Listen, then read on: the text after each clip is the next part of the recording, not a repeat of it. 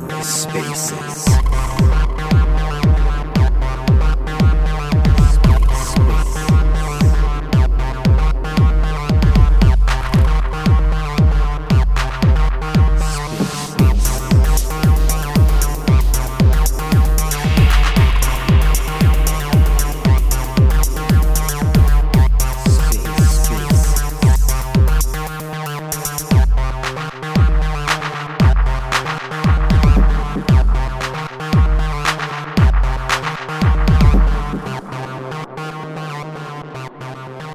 Hey Fabian, how you doing?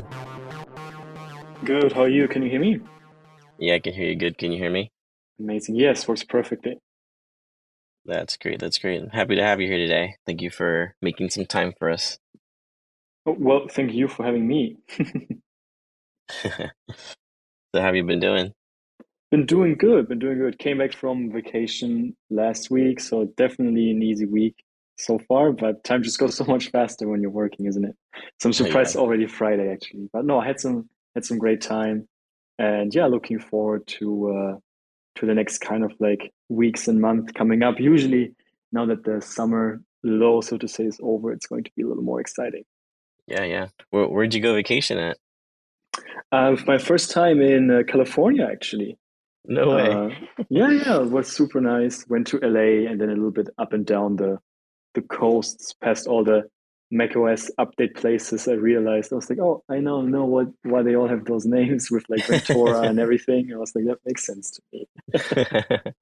Well, that's awesome that you were here at the States. Yeah, it was a great. I've been to Miami and Denver before, both for conferences, and then the first time vacationing. Yeah. In California, definitely a different vibe when you come to America for work or for vacation. But it was a lot of fun. I did really enjoy it. Doesn't it feel like you're in a completely different country when you go like to each city? It feels like its own vibe. Like when I go to Miami, I feel like I'm in some Latin country or something. It feels completely different.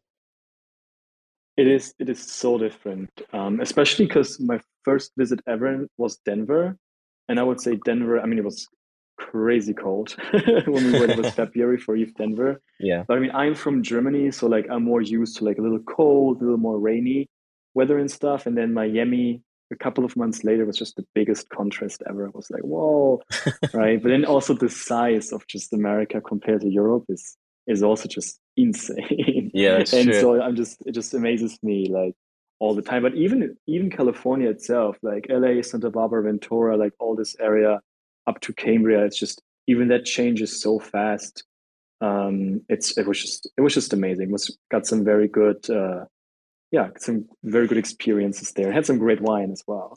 Yeah, you have to if you're gonna be there. You're in wine country. Exactly, exactly. That's awesome. Well, and I'm really happy that you got to enjoy yourself. We're obviously glad that you're back on the grind and that the week went by fast for you. That's good. Yeah, So, exactly. It's never ending. yeah. So, Fabian, let me ask you a little bit. I know that Kyve, according to your website, officially kind of got started on in 2021. But what was your crypto journey? How did you first get into crypto? Yeah, it's a good question. Actually, Bitcoin is a part of that. So usually this part of the story I usually skip because it was a long time ago. But I think for Bitcoin it is fun. Um, which is that actually when I was for 13, 14, 15, I had to do a presentation in my economics class. And I chose the Bitcoin topic for whatever reason. It was way too complicated for little me back then. But I somehow managed to present it. And I remember it was when Bitcoin was at like, I think it was like $30 or something like that. And I remember like my mom was like, well, you should really try to buy some. But it was so complicated back then. I wasn't 18 and stuff. And I was like, no, no, it's fine, whatever, right? Oh So I man, never bought any. I should have definitely done it, but no, it's fine. gotta listen to your So this is parents. like exactly, exactly. So this was my first like really touch point with crypto. And of course, I mean, I didn't truly understand what was going on about it. Yeah. But then actually how I really got into crypto is I was freelancing and I got invited to the SAP, which is the big German software company, for a hackathon. And I was there and I ran into a guy there, or was it the guy who invited me? But he was in crypto already. And he told me, oh, we can create our own like ERC20 token. And I was like, cool, sounds great. And so we spun up the Remix IDE and created the ERC20 token in like, I don't know how long it takes, 2 hours, 3 hours. But it was a 3 day hackathon, right? I was like, well, shit, what are you going to do the rest of the 3 days? And also in general, just a random token has no real value. It was also before DeFi. I remember there was this very shady McAfee DEX that he created or something like that. I don't know if you remember that, Eric, but it was some weird times. Anyways, I was then talking to the guy who was sitting on the other side of me, and he was an SAP. Like I think he was doing his master's there or something like that, and he was working on a tool called the CLA Assistant, where basically big enterprises uses it, and for open source contributions. And if you are an external developer, you need to like sign it on your GitHub pull request and say, well, I'm giving away my rights on the code, so I'm not going to sue the company later. And they were actually storing those signatures on like a hard drive on the fridge in the office. And I was like, well, it's even for the SCP, that's a weird place to store your data, right? Yeah. And he was like, yeah, I'm like migrating it right now. It's like yeah, exactly. It was his master project. So his master's project was migrating that and things like that. And I was like, oh, that's cool. And then I went back to the hotel and I was like, actually storing like the signature data on the blockchain. That's actually a pretty cool use case, right? Because the moment someone like signs something, he should not be able to, Change it or uh, lose it. change it. Exactly. Exactly, exactly. So the next 2 days, I built a little connector for them to connect your data from the CLA assistant and store it on Ethereum testnet, of course, because Fee said no. But so this was kind of like the fun little project. And then half a year later, the colleague from the SAP pinged me again, and he heard about Arweave. For the ones not familiar, Arweave is like a storage blockchain, and he was like, actually, think about it. You can now like even upload PDFs and documents, and like you could like try and build a decentralized like DocuSign. I was like, oh, that's great. And so I was talking to Sam from Arweave about implementing that. Then somehow we got sidetracked, and I built a tool there called Verify, where we would analyze like Arweave internal transactions, and then we could tell if an address was human owned or maybe like part of a civil attack or something Yeah. like that. And then this was my first start into crypto, and this is how I then met John, the co-founder of Kyve. And then, one day we browsed through Gitcoin. We saw a bounty from Polkadot to store Arweave to store data from Polkadot on Arweave. We're like, well, that's a cool idea. Then we did it as like one script, and we were like, well, in theory, we could like modify all the data now. And then it's like kind of centralized. So we should like decentralize that system. And then this is kind of like the how the idea of Kyve was born, really. And yeah, now look at us 2 years later, and we're here and have our whole own blockchain and many many other things and features and visions around Kyve. But yeah, that's my little story Man, there. it's so cool how you did that. I did that was really interesting, like that it was through Polkadot that you actually, got inspired. So whenever you built it, it wasn't obviously on Cosmos SDK. So what made you decide to end up building it on Cosmos SDK, afterwards? Yeah, so we were fully Arweave based in the beginning. So Arweave has a smart contracting it's not a language, a smart contracting tooling they're building out. It's called SmartWeave. And we were pretty early on using that, and back then it wasn't as production ready as we needed it. And so we kept storing the data on Arweave, but then we moved like the token logics and things over to a Solidity contract at first. And then we realized like, oh, damn, like crypto's getting more usage and gas costs are getting more expensive, and like not every transaction on Kyve is going to be worth $100 to pay, right? So we can kind of like never compete Yeah. on like an ETH mainnet, and even on an L2, right? You run into the same problem when you have to share transaction space. Is at some point, I always call them like low transaction volume, high transaction value applications, like a Uniswap, for example, right? If you make 10K profit on a Uniswap trade, you're fine with paying $100 in gas. And then, but you have less transactions on Uniswap than you have on Kyve. But the problem is, or the good thing for Uniswap, I guess, is when traction increases, right? They have more and more yeah, Hmm. transactions on chain, and they are going to kind of like, yeah, congest or like push out, so to say, the apps that pay lower fees. So we were like, well, we need to build our own app Yeah. space for that, or app chain for that. And this was shortly before Avalanche subnets came out. It was actually in Denver in February. And so we were like, well, either Substrate or Cosmos, what should we do?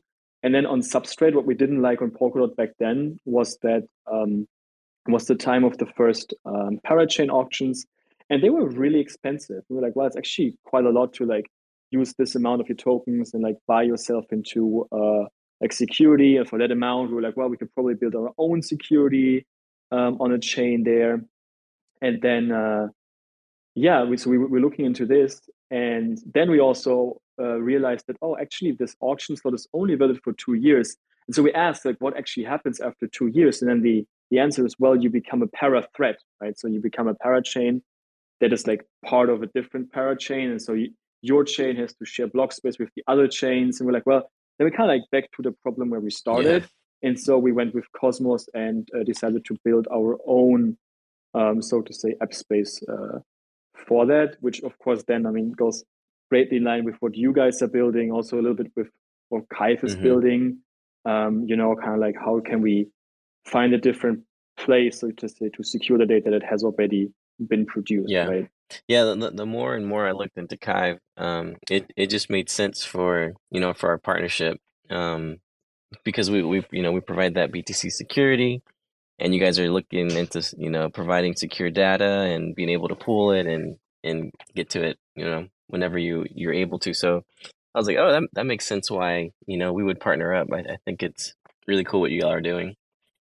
Yeah, as you said, exactly. And this is also, I think, something that is really kind of like even like an underexplored space, it feels like for me in general.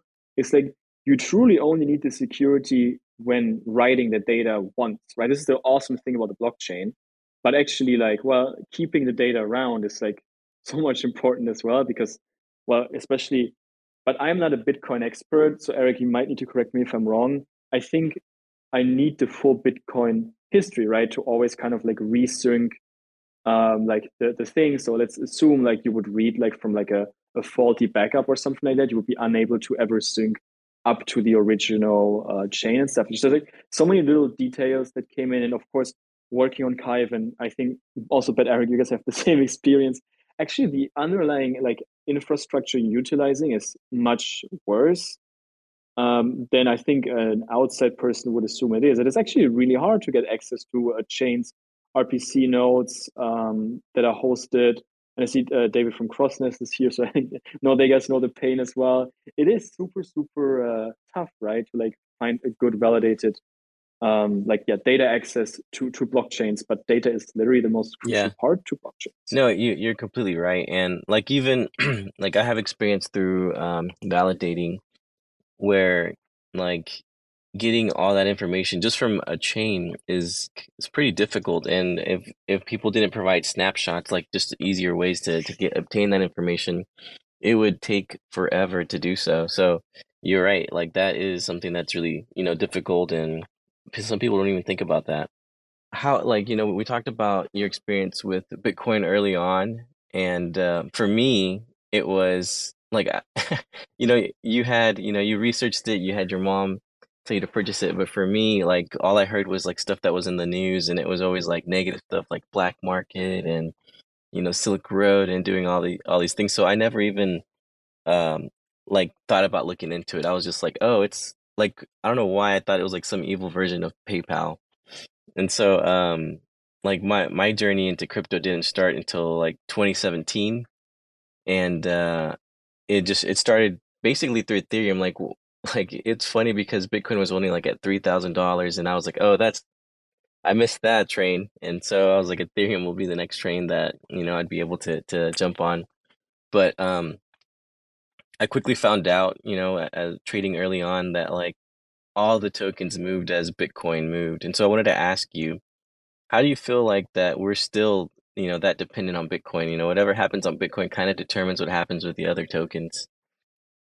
Yeah, I think this is, well, first of all, I mean, totally right. I mean, this is like such a big behavior and something that, I mean, we recently launch your token. And it's kind of like really like the same thing there, right? It's like you're so exposed to the market, and I think this is actually almost, I don't know if it's a problem in the space or something like this, but I think the fact that like it's still mostly determined by like the big institutional players moving money from A to B that is impacting the others.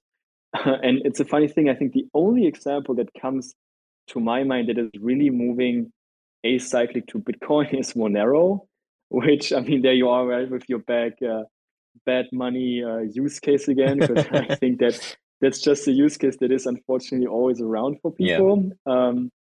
And the people I would say active in there might not be the institutional players.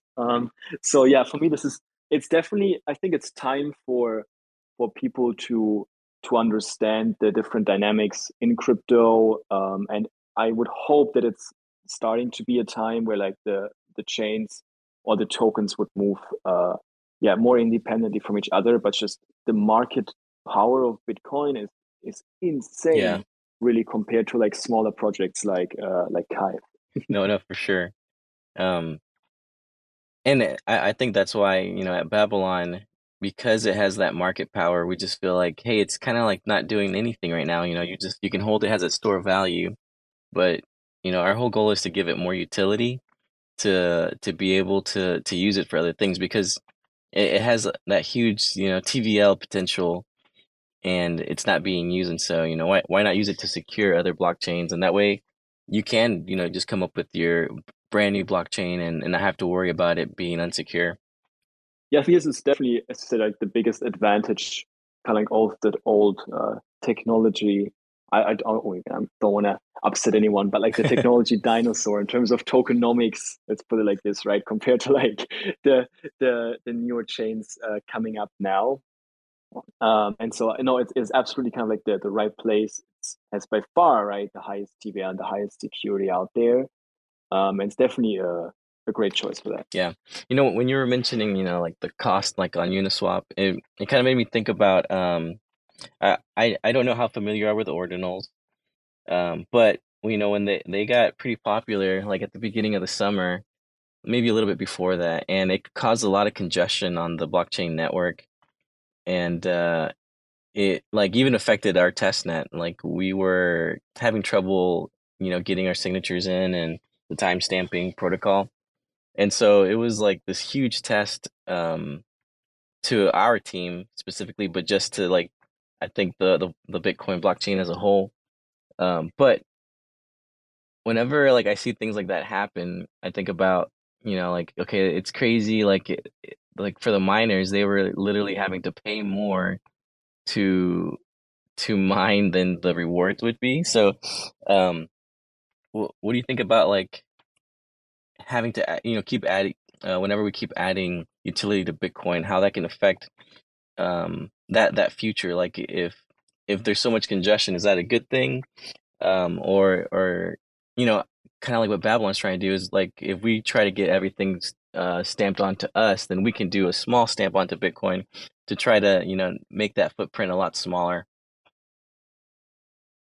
Yeah, I think that is definitely like a valid concern. Actually, I wouldn't even say it's only for Bitcoin, right? It's actually, I would say, almost like this is also a reason why you see so many L2s being popular That's true. on ETH right Yeah. now, right? And stuff like that. I think it's this design of the blockchain of you being so dependent on, well, only a certain amount of transaction can happen.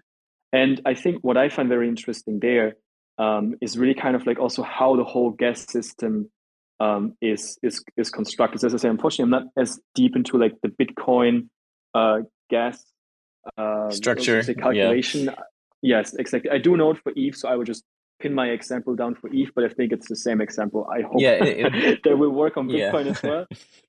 Perfect. So I mean, the thing is there with like why NFTs, for example, right? Why is the image not stored on chain? Well, because the call to storage on the EVM just has an arbitrary, well, it's not an arbitrary, but has an arbitrary value of whatever 20,000 gas or something like that.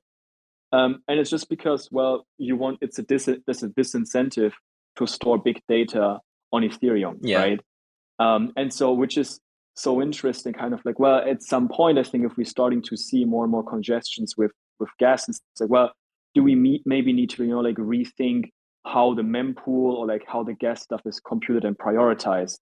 And this is, I think, something with that you have as a very interesting fact. I mean, for you guys, right? We do like collect the data and you stamp it down once is absolutely kind of like the right way to go because basically this is what you're doing, right? You're like reprioritizing things. You say, well, like we can secure so much data utilizing the underlying like Bitcoin security, and I think this is definitely kind of where the space will need to develop, right? And also like, is there like should maybe gas be maxed out in some way, right? Like, is there some way we can readjust this? Because also honestly, I remember I mean, 2 years ago in the bull market time, the UX impacts were horrible.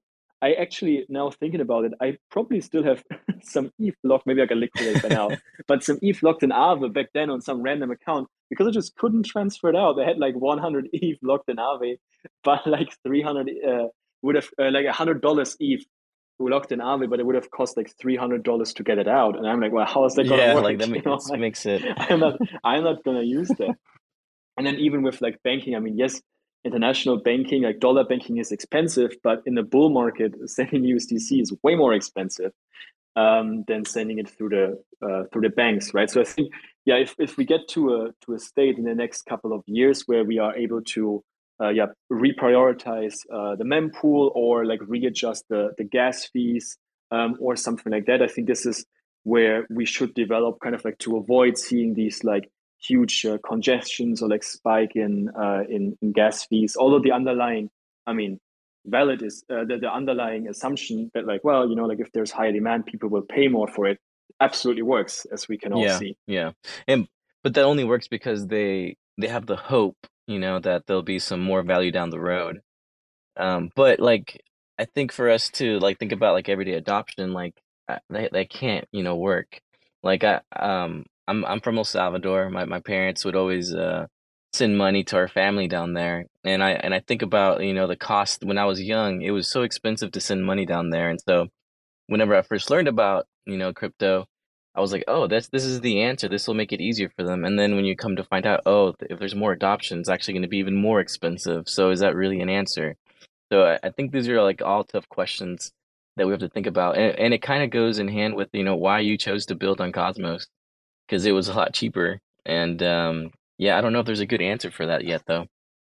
Yeah, that is a great example. And one of our partners we work with, Alex Pruden, who's now CEO at Alio. But I remember his backstory was kind of saying he's a veteran from Afghanistan. He also kind of saw the same day. He's like, well, the people are so off the banking system.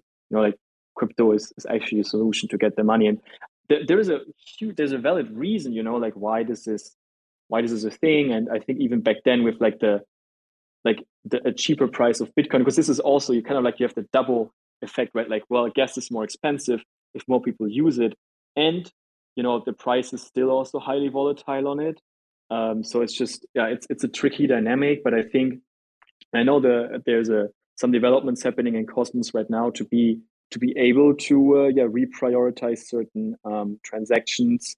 I mean things like this. For example, something that we did at Kyve right in the beginning when we launched our chain with our Genesis set, we wanted to make sure the chain starts with the 14 validators we started with, and only then we wanted to allow validators to actually create their external validators to create the validator on chain, and we did this by having a line in the code that would just set the gas fee for creating a validator to the total supply. So basically, no one was like technically able to ever create a validator. And I think this kind of like idea and mechanism, the other way around, where you could say, well, for example, a gas fee could be determined based on the amount of Bitcoin I'm sending, right? Like I would usually assume that the more money I send, the higher of a priority it has, right? So then you could have like I don't know, like a percentage based gas fee or something like this, where I'm not sure right now if this is the case, but I'm pretty sure at least on ETH, right? It's like only based on the underlying contract call you do, and it doesn't matter Yeah, how much it actually yeah. is. No, that's definitely, something interesting to look at. Um, so have you been following the whole like it's kind of been a big deal here in the States, the whole Bitcoin ETF and kind of like their fight to try to get it approved by the SEC? Yes, I've been following that. So did you see like that a judge ruled that, that they would be allowed they would be allowed to have an ETF essentially, and that kind of made Bitcoin jump a little bit. I just wanted to get your thoughts on that, and then it's gonna follow up to another question I have. Yeah, so I mean, I think first of all, like it's great, like allowing the bigger institutions there to kind of, like tap into the or like I mean, maybe stepping one step back, which is that crypto is highly technical and will ever be highly technical, Yeah. right? And it's the same, I think, and this is something that actually I don't.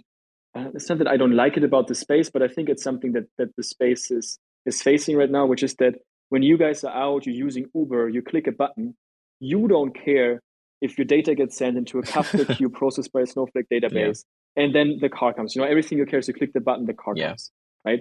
And I think in crypto, it's like we are all like, and it's great, we are like putting a lot of highlight on the technology, but like the end user and the people that are not into it for years, they just don't understand it, and I don't know if they want to I don't think understand they it. do. Yeah. Yeah, exactly, right. And so I think actually kind of like with the ETF and like creating some more easier financial interfaces, the code I would say, on top of that, I think definitely like we will see an adoption there actually, probably rather than like Bitcoin being unfortunately as decentralized hold by like Hmm. individuals, by the non-tech individuals. That is kind of like my hot take on that. Yeah. No, no, I definitely agree with you.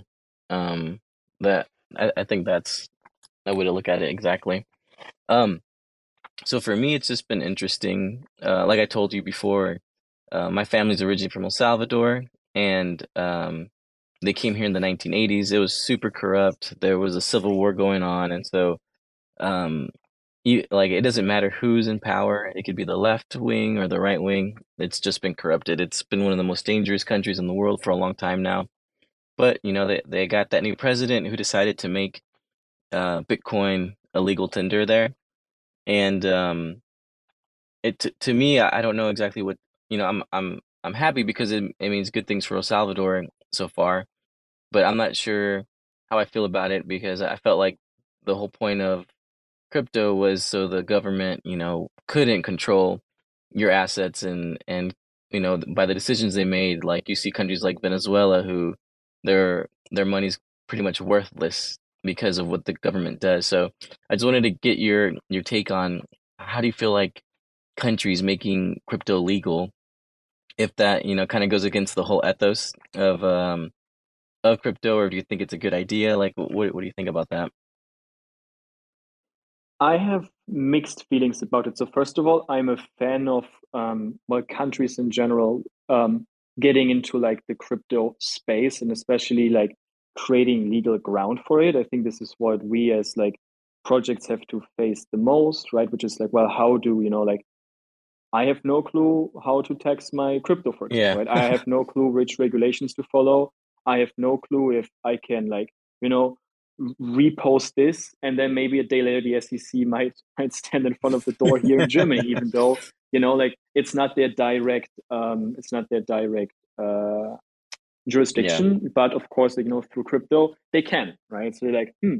So of course, like as a company, legally speaking, I'm happy for if countries give us the option to actually play within regulations. And also, I mean, there is a there is a good reason why regulations exist, and regulations aren't necessarily bad because they do protect us, they do protect our users, and they do protect investors.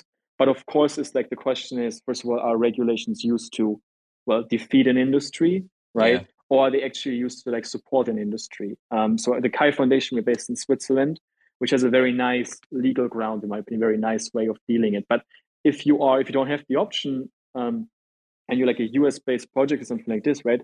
The air is getting pretty thin there because, well, I mean, America wants to, well, take really control over the space and not in a very, in my opinion, user No. friendly and project friendly manner, Yeah. right? On the other side, the legal tender, of course, then when you have clear regulations, is kind of like then the good and the bad. Again, I think this is back to the crucial UX UI problem of crypto, right? Which is that Well, when money was invented and everyone had tons of cash lying around, people were like, well, I kind of feel unsafe with my cash at home. So you brought it to a bank, right?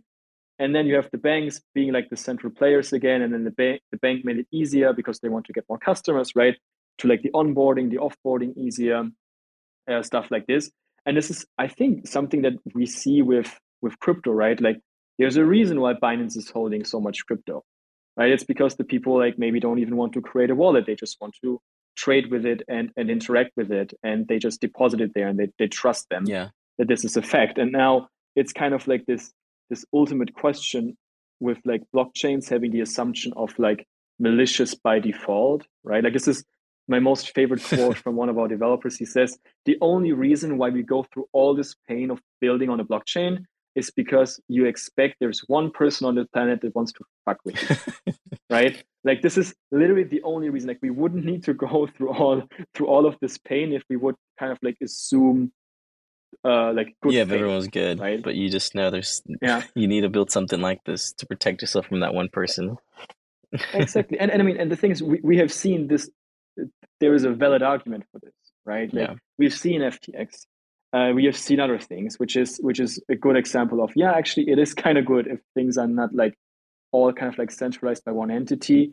In the end, I think UX is still the big problem there. Like, it's just so much more easier to push away responsibilities and let someone else uh, take the responsibility than yourself. I think short term wise, we will see more of those kind of like centralized players popping up. I do hope though that long time you can educate people, more about how how they can secure their own assets and how they can move around in the space to really kind of like break down those centralized players in Yeah. the end. Like you brought up a great point of like how the US is, trying to take control of the space here.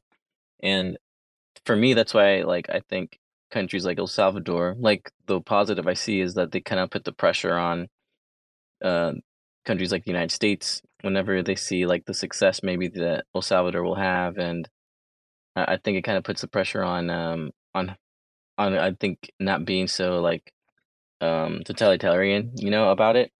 So yeah, I hope that countries like El Salvador, Switzerland, have a lot of success in order to put that positive peer pressure to the United States and give them the fear of falling behind. I think that's the best way. I think is seeing success through these other countries. Absolutely, absolutely. On the other side, though, also our space really also has to, I think, be aware of the let's say of the how do you say it, of the consequence that it has. I think in crypto, especially the people that are in here for a couple of years now, have gotten really numb to numbers in terms of like project valuation, rounds raised, TVLs, and stuff like this, right? I mean, I can totally understand that the SEC is pissed when, like 2 years ago, America was having like the low interest rate times, right?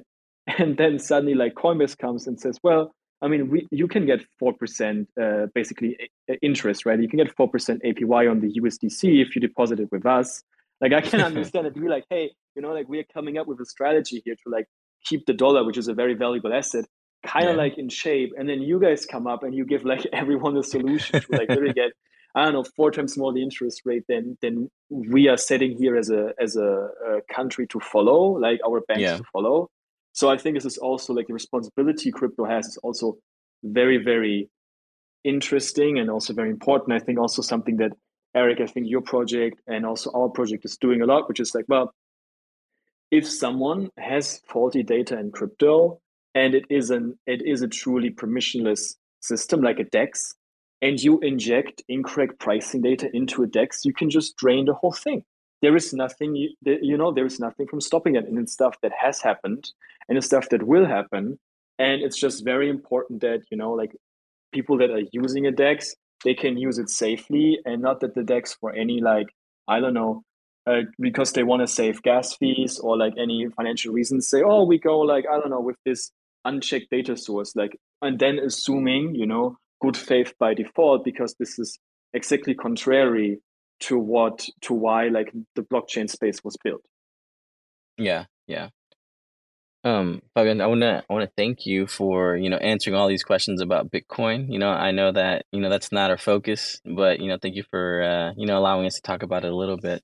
I do want to shift over though and talk about, a few weeks ago we announced our integration with Kyve, and I wanted to talk about it from your point of view. What made you, see what Babylon was doing and decide that it would be a good partnership for you?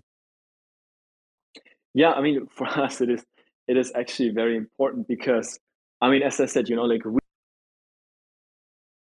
using our blockchain, but it's not that like suddenly we build something. I mean, we fixed the problem. Oh, am I still there? Yes, you are. Perfect. I It's lost you at the very beginning, but you're still nice. here, Okay, yeah. cool. I think I'm back now. So what I was saying was that, I mean, by by us storing the data and making it secure for many people doesn't mean that we are taken out of that problem, right? Like basically, well, if we archive a different blockchain, then Kyve still needs to be archived somewhere, right? And we can store Yeah. Kyve on Kyve, but it's kind of like a little weird. And so actually, it's super important that we have you guys as a partner, right? To kind of like lay out our security, and basically, yeah, be not dependent on the problem we are trying to solve, so to say. So this is kind of like so cool that you guys are enabling this for us. Yeah.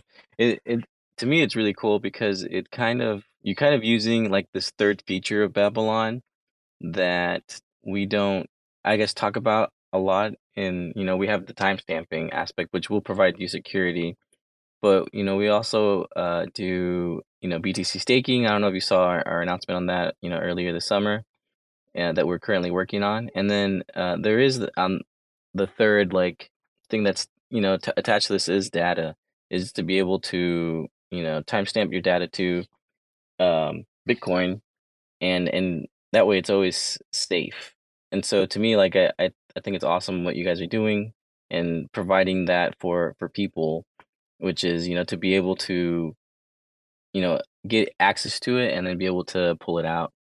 And I did want to ask you because I was looking at like some videos. Um, it seems like right now, in order to do so, you have to know like pretty much how to code. Is there going to be a way for like everyday users to be able to use Kyve and be able to input data and then take it out easily without even kind of knowing what's going on in the background? This is a good question. I would say I always, this is something I also like to say in my talks, right? Like my mom will never use Skype. Like she would just never will, right? Like, I think we are very interested in the space by being like a B2B in crypto almost, right?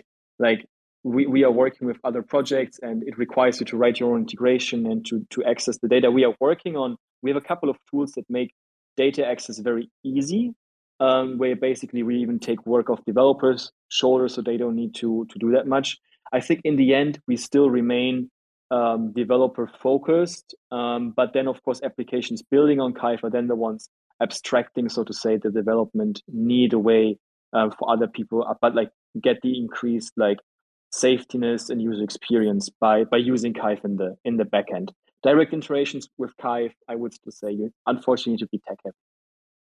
Okay, that's a fair response, and yeah, I was definitely wondering about that, so thank you for that response.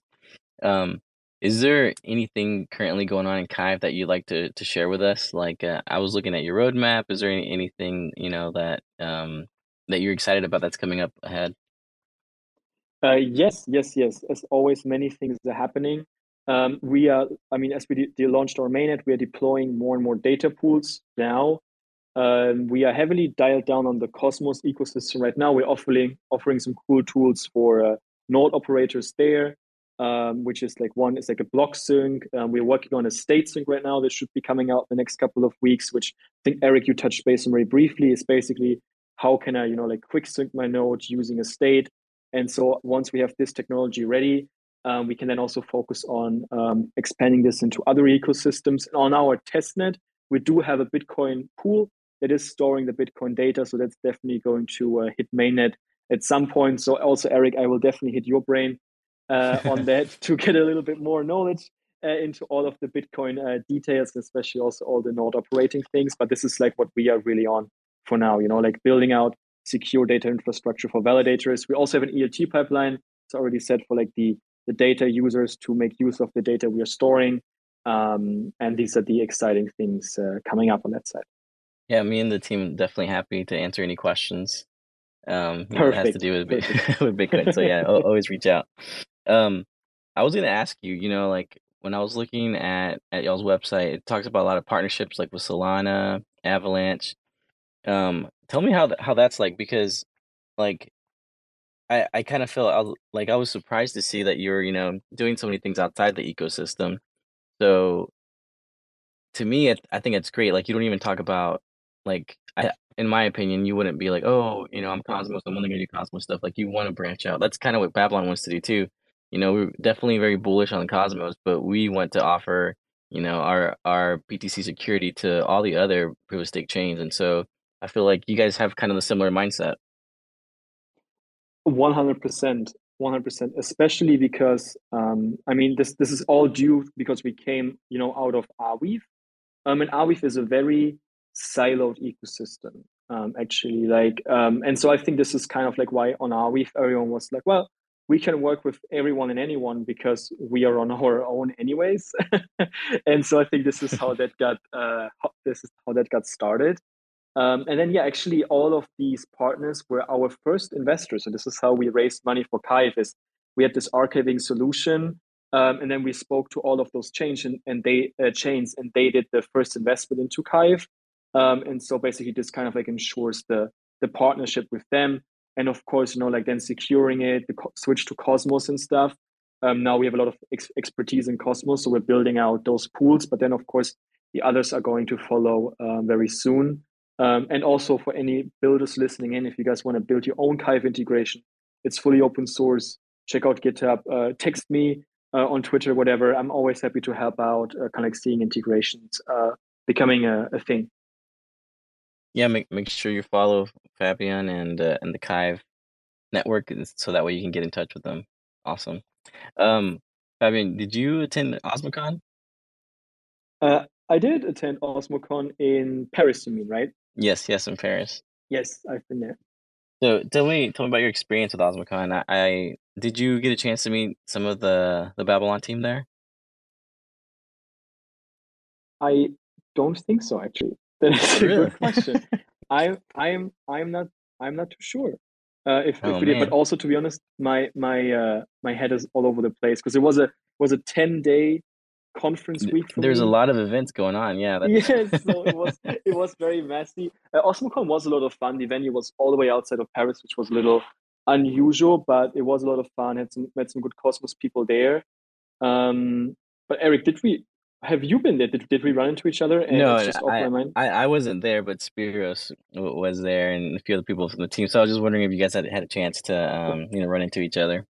I probably had. I hope if Margot would be in the audience, she could tell Julian is there. He unfortunately wasn't there. But if so, I can tell you guys it must have been an amazing meeting. Yeah, Absolutely. that's awesome. Will you be at Cosmoverse? No, but Paul, so I'm actually not as active on conferences. Paul from our team is way more. He's in Korea right now, and he will also be, correct me if I'm wrong, I think it's Istanbul, Yeah, where he will Istanbul, yeah. be exactly. And so he will be all around there, and I might join in on Okay. some other conferences. I Exactly. I think I think it was maybe with Paul that I know that I had a call with him earlier, so maybe it was with him that he got a chance to meet some people. But yeah, I'm excited about Cosmoverse, so I'll definitely try to reach out to Paul and get to meet the Kyve team officially. You should do that. Absolutely. Absolutely. And whenever you're near Frankfurt, let me know too.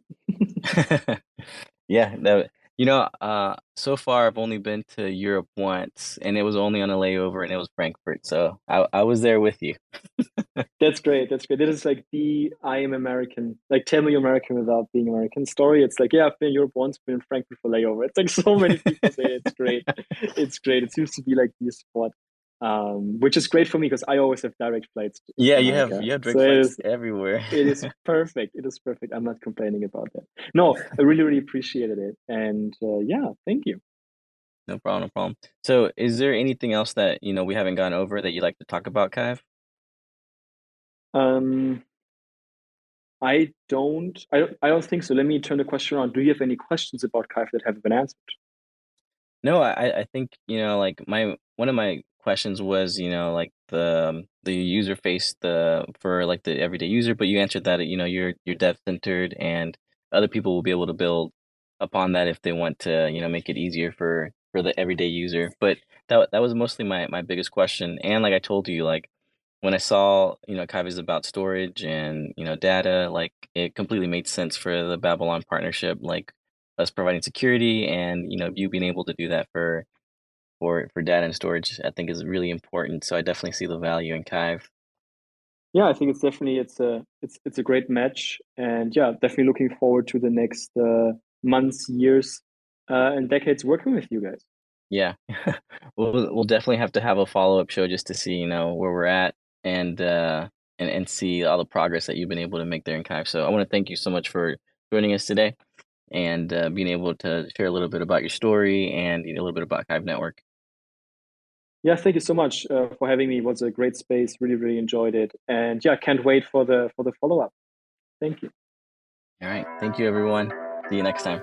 Nice. I'm gonna tell you something. When the world starts to get really bad and these mugs out here robbing, you gonna love digital currency. All these motherfuckers, they be running and gunning, and I'm all like, I'm sitting back just having fun in the sun, and I'm like 1 out of 100. I'm just building abundance. The sum of everything we built during the last 100 upsets. You're getting salty, feeling faulty. You ain't no man. I keep Robo here, grinning ear to ear, throwing up anarchy, smoking toiletries, spitting philosophies. Look at the dossier, we rack like geology. There's layers to this shit, like it's sedimentary. All these little onion peels getting torn off and buried. Imagine the smell. That shit is a vital experience. Without knowing how, you will not survive, period. He's a fucking trip, man.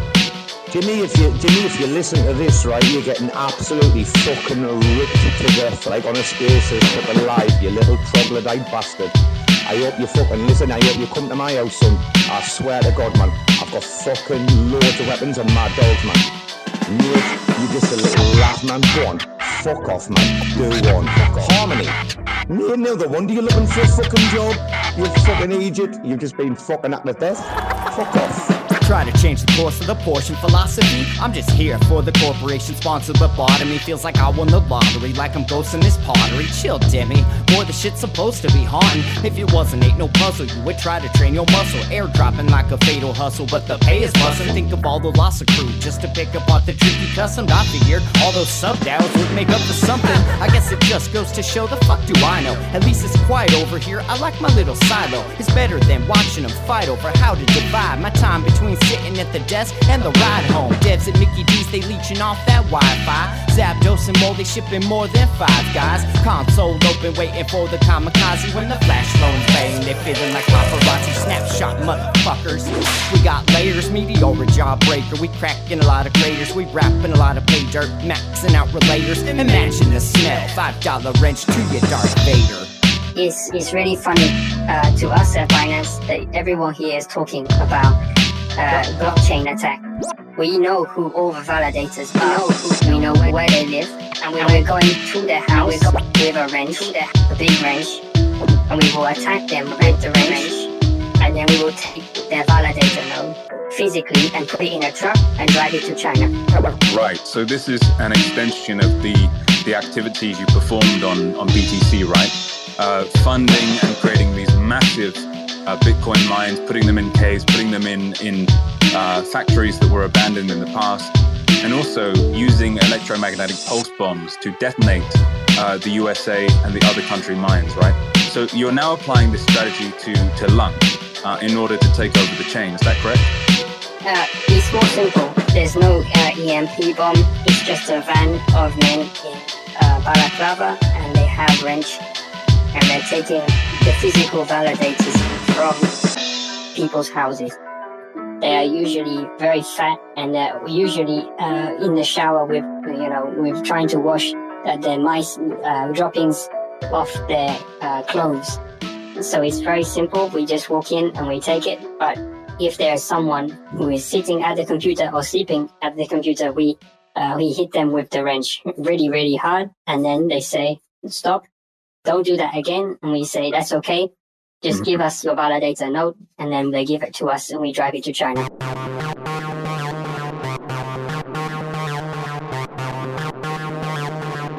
TerraSpaces.